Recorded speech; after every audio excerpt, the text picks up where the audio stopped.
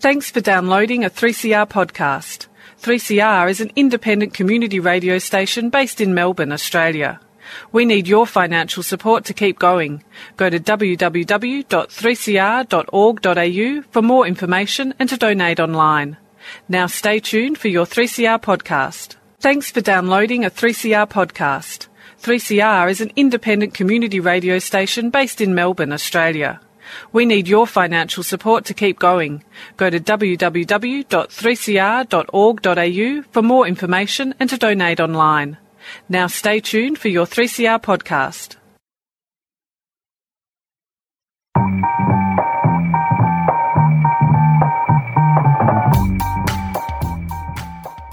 Welcome to Women on the Line, a national feminist current affairs program produced by women and gender non-conforming people at 3CR Community Radio in Melbourne, on Wurundjeri country of the Kulin Nations, and broadcast on the Community Radio Network. I'm Iris Lee. On July 6th, there was a panel held by the Australian Jewish Democratic Society From Australia to Israel-Palestine, Transnational Solidarity Against the Intersections of Colonialism and Racism, featuring Oli Noy, Michaela Sahar, Crystal McKinnon and Fatima Mawaz. We hear from Oli Noy, a Mizrahi, that is a Jew from a Middle Eastern country, journalist, activist. This year she was one of 50 prominent Mizrahi Jews in Israel who filed a petition to the Israeli High Court of Justice against the nation-state law, stating it, quote, erases their cultural legacy and perpetuates injustices against both them and Palestinian citizens of Israel, end quote. Thank you all for coming. I know that, well, for me at least, this title, settler colonialism, is such an abstract one that in order to talk about it, I want to take you all to a very concrete moment. The 24th of March 2006, two Palestinian residents of the Palestinian city of Hebron in the occupied West Bank woke up to the Israeli military checkpost that is positioned there, stabbing one of the soldiers. They were shot by the Israeli soldiers that were there. One of them died immediately. The other, Abdel Fattah Sharif, he fell on the ground bleeding, by the way, for a quite period of time without getting any medical treatment, although a military ambulance was just around the corner. And after about 4 or 5 minutes that he was dying slowly, bleeding to death, an Israeli soldier by the name of Elor Azaria shot him dead, basically executed him. And following that, when that was published, eventually Elor Azaria became a sort of a popular hero in Israel, so much so that in the previous elections that we've had a few months ago, he was actually the star of the political campaign of one of the Likud parliament members, and the Likud party is the biggest party of Prime Minister Netanyahu. So this moment of the lethal encounter between Elor Azaria and Abdel Fattah Sharif at that checkpoint in Hebron, for me it embodies in a very both symbolic and concrete way the meaning of settler colonial reality in Israel-Palestine. First off, because Hebron, probably more than any place else in the occupied territory, embodies the apartheid that the Israeli occupation turned out to be. It's not just, well, in all the West Bank, of course, you have two sets of law officially, two sets of law for the two different populations living there, the Palestinian residents and the Israeli settlers who are Israeli citizens of the state of Israel. It means that if a Palestinian and an Israeli are smoking pot together anywhere in the West Bank, they will be facing two different law systems and probably will be facing very, very different punishments. I mean, the Israeli one will probably walk free and the Palestinian one will sit in jail. That's the meaning of proper apartheid. The apartheid in Hebron also means that there is a physical separation inside the city itself. So that, for example, the Shohada Street, the main street, which used to be the main commercial center, the Palestinian commercial center of Hebron, is locked to any Palestinian movement. It means that they are not allowed to be present in what used to be the main street of the city. And this, by the way, happened, this prohibition, after the massacre of the Palestinian worshippers in Hebron. So they were actually punished for an Israeli settler committing this horrifying crime. Now, Elor Azaria, the soldier who executed the Sharif, is a Mizrahi Jew. The Mizrahis in Israel are the Jews that immigrated to Israel from Muslim and Arab countries. And I'm mentioning his ethnicity because I think that this adds a whole new layer of complexity to this moment of encounter between him and the Palestinian that was shot dead for trying to resist the occupation of his land. And in that sense, ethnicity matters because Elor Azaria, being the descendant of a Mizrahi family, coming from a Mizrahi family, presents both the tragedy of Mizrahim, of Jews from Arab and Muslim countries in Israel, but also a potential for a possibility at least, for a different encounter and different reality that does not, in the outside the colonial frame. Women's on the line. Oh, that was women on the line. Women on the line.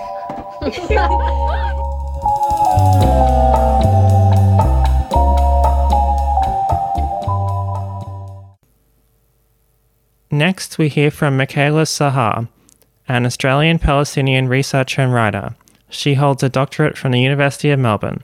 Her research interests include narrative appropriation, comparative settler colonialism, and questions of identity in settler societies. Thanks, Ollie. I really appreciated the concreteness of how you were talking, and also, I guess, talking about the Mizrahi and extracting both a kind of class dimension and a race dimension in how they function at the moment, but I guess how they could work in a different way in the future. And it reminds me of a kind of a footnote in a book about the Palestinians and the Mizrahi looked briefly like they might align over the Day of the Land, and the state intervened in this to convince the Mizrahi community that it was not in their best interest to kind of throw in their lot with Palestinians. And yeah, I think maybe activating that conversation again is really valuable. What I want to offer today, and I've written it down because I'm a very anxious public speaker, is kind of to invite you into my positionality a little bit, which is as a Palestinian and also as an Australian settler, and to try and think structurally about how to inhabit both of those places, and I guess to try and learn something from my Palestinian self in how I can approach my life as a settler to begin actually by talking about Christchurch, the recent massacre in Christchurch, because I think it highlights some of the prevalent and alarming trends in Australian society at the moment, and I think it's something that we need to look at structurally and ask ourselves what we can learn from the event. All of us who are not Indigenous, what we can learn from the event. So Christchurch, for me, when I think about it, highlighted something that I have to remain vigilant about in the Australian context.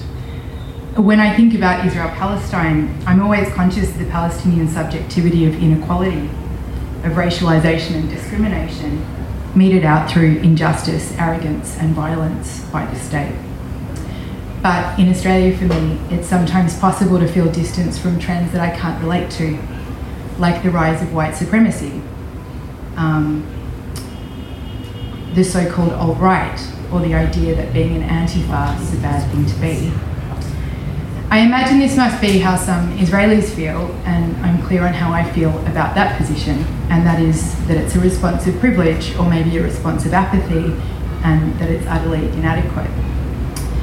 So I think structural thinking is essential because it's often shirked, because it's much easier to hold individuals accountable rather than the societies that have produced those individuals and enabled them to tend and foster a set of violent fantasies.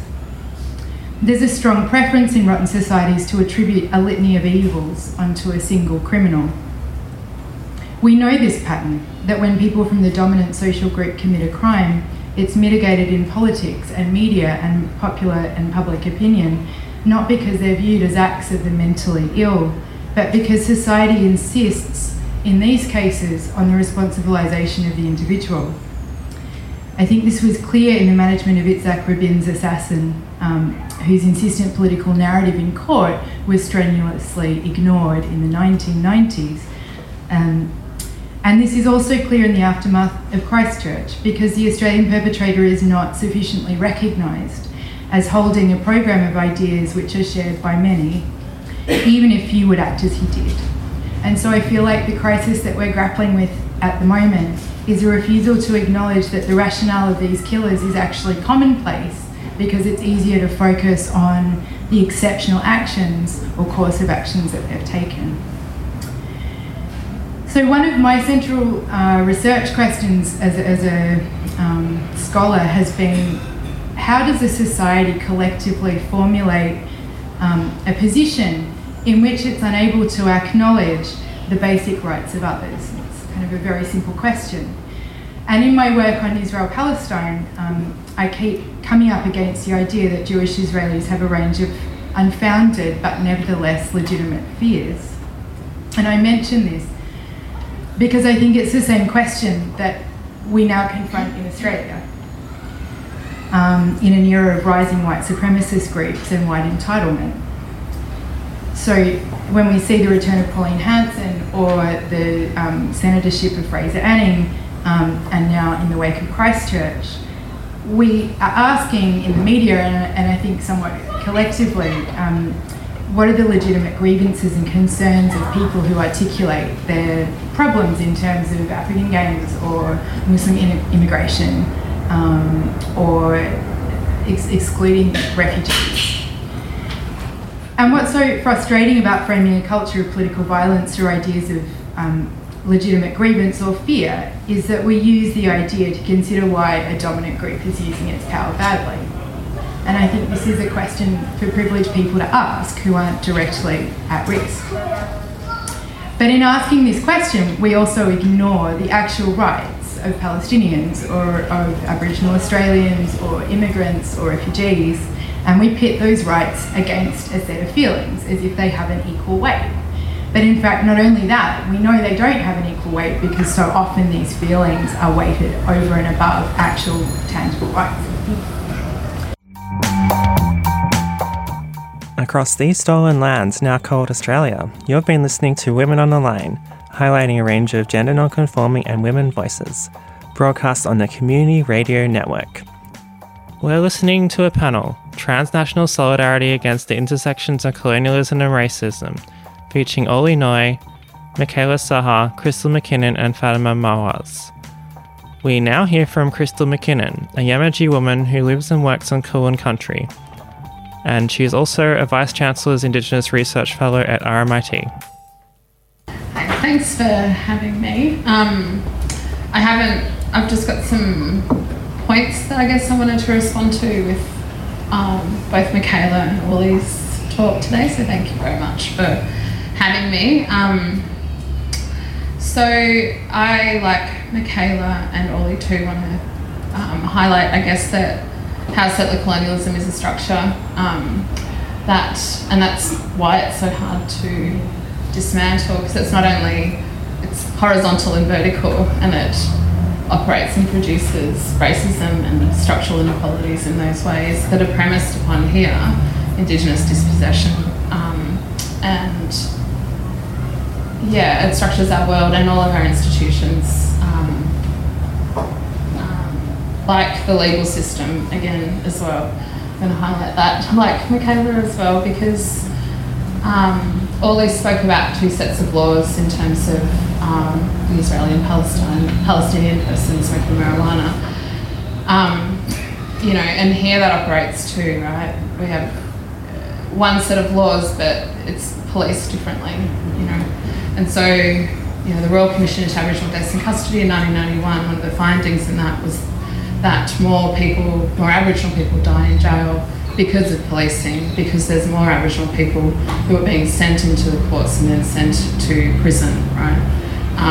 And that at the moment is most being played out and advocated so strongly by Tanya Day's family in terms of public drunkenness, where you probably all, I assume you're all aware that, but I'll just briefly, Tanya Day is a 55-year-old woman who died in custody in Castlemaine after being removed from a train, placed in a police cell. Various failures of the system, or actual successes, but I'll get to that in a minute, where police didn't check on her, didn't call an ambulance, various health professionals didn't do their jobs properly, and as a result she passed away. Was murdered by the state, I guess, and that's the way I would put it. And through the advocacy of her family and other community behind the family, at the moment the coronial courts are considering the role of systemic racism and what role that played in the actions of the people and the people in the Tanya Day case, which is huge, I think, because it hasn't been considered before.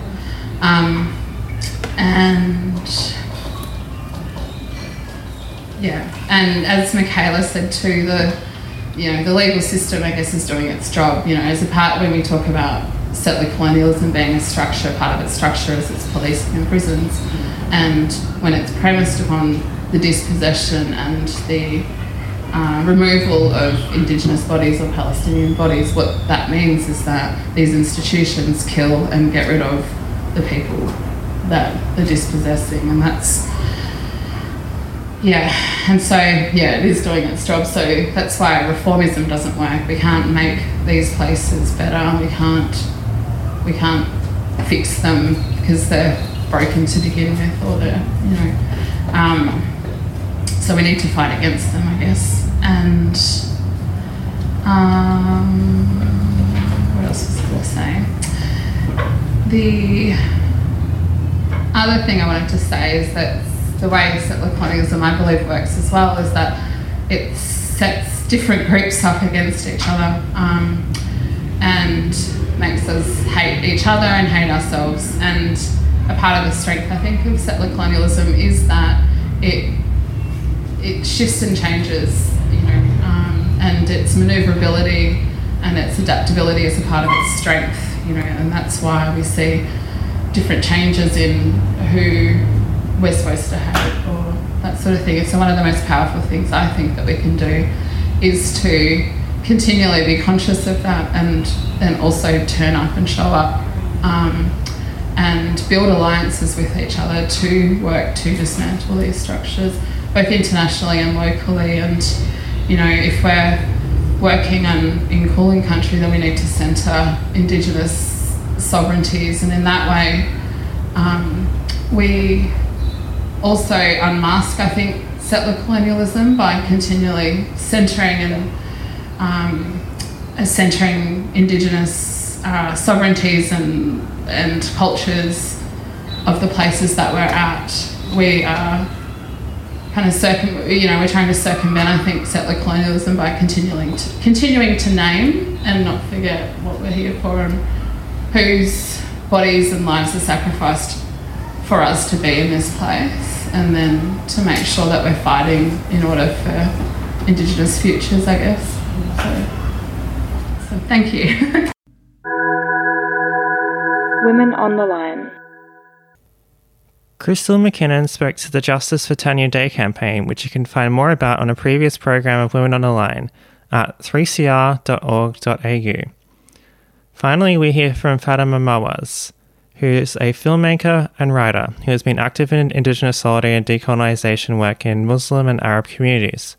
She is involved in Muslims Say No to Invasion Day and produced a short video about Invasion Day in Arabic. I'm going to do a bit of the same, just read out a couple of things that came to mind from everyone having spoken. But before I do, I'm going to say that I'm neither Palestinian nor Indigenous.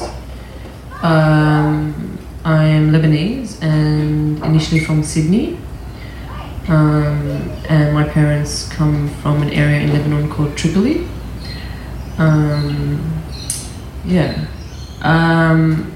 So there was like heaps of stuff that came to mind. I jotted them down, they might not be in order. And I kind of like, so I'm a filmmaker, and a lot of the time, mainly we used to make things up. Initially I started making films to entertain me and my cousins. And then, you know, the whole idea of, I'm also a Muslim, so the idea of da'wah, or like, you know, preaching to Islam to the non-Muslims, because it's, you know, your responsibility to make sure they know we're not terrorists, you know, like that came into play in a lot of the stories that I started to tell. And then I pivoted back and I was like, actually no, I do not want to actually be talking to white people. I want to be talking to my community about what we need to do to make ourselves stronger, so that we can, I don't know, hold each other and like make sure that we center justice and support First Nations people. So the idea of model minority is something that I grew up in, right? So like you grow up as a Muslim, especially in Western Sydney, you know the government is always looking for, you know, someone to be their token, and you need to be very careful, because, you know, that's your career path, right? And I've seen it happen to person after person after person, like at least 5-6 people who slowly, you know, are always at the front of the paper, who get thrown out everywhere, and then the minute that they actually say what they think or stuff up or whatever it is, then there goes their careers, there goes their lives, there goes their families. They're like, you know, they have to go overseas, they have to. And this notion of, you know, model minority, it comes from the idea, like, you know, it's rooted in this idea of da'wah as well, right? Of this, like, it's our responsibility to also, you know, explain what Islam is about, and, you know, make sure everyone becomes Muslim so that you get saved in a way. Like, no joking, like. But yeah, then I came across, or I didn't come across, I have a really good friend whose name is Eugenia Flynn, and I generally follow her everywhere I go.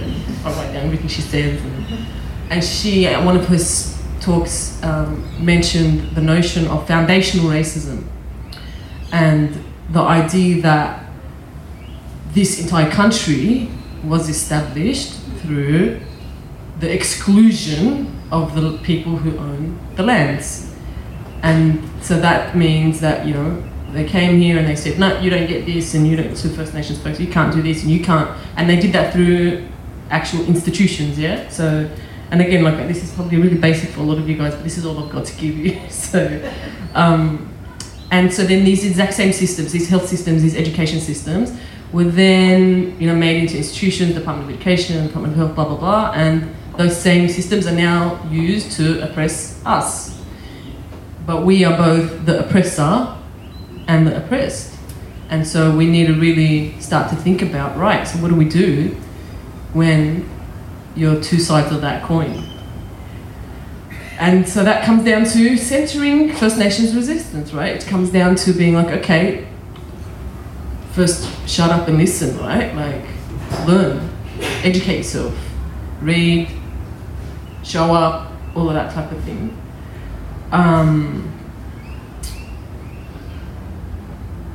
Yeah, and I guess that's that for me connected with what you were saying around the walls. Yeah, and that Muslims need to be, and Arabs in general in this country need to be conscious of sovereignty and resistance, and how we put our bodies and our money and our voices in spaces, or we don't, so that this system that is oppressing us, because it was actually made to oppress First Nation folk. We've heard excerpts from a panel, Transnational Solidarity Against the Intersections of Colonialism and Racism, featuring Oli Noi, Michaela Sahar, Crystal McKinnon and Fatima Mawaz. You can find the rest of the discussion via a link to the full audio on the podcast of this program at 3cr.org.au and following the links to Women on the Line. Thanks to Geordie Silverstein for moderating the panel, and all of the team at the Australian Jewish Democratic Society for putting on the event. Women on the Line is a national feminist current affairs program. It's produced and presented by a range of women and gender non-conforming broadcasters from 3CR in Melbourne on Kulin Nation's land, and broadcast across Australia on the Community Radio Network, with funding support from the Community Broadcasting Foundation. The theme music for Women on the Line is Slideshow at Free University by Latigra. Women on the Line programs can be downloaded at www.3cr.org.au/Women on the Line. We'd love to hear your comments or thoughts about the program, so please send an email to womenontheline@gmail.com or give us a call at 3CR on 03 9419 8377. You can also find us on Facebook and Twitter. I'm Iris Lee. Tune in to Women on the Line next week on your community radio station.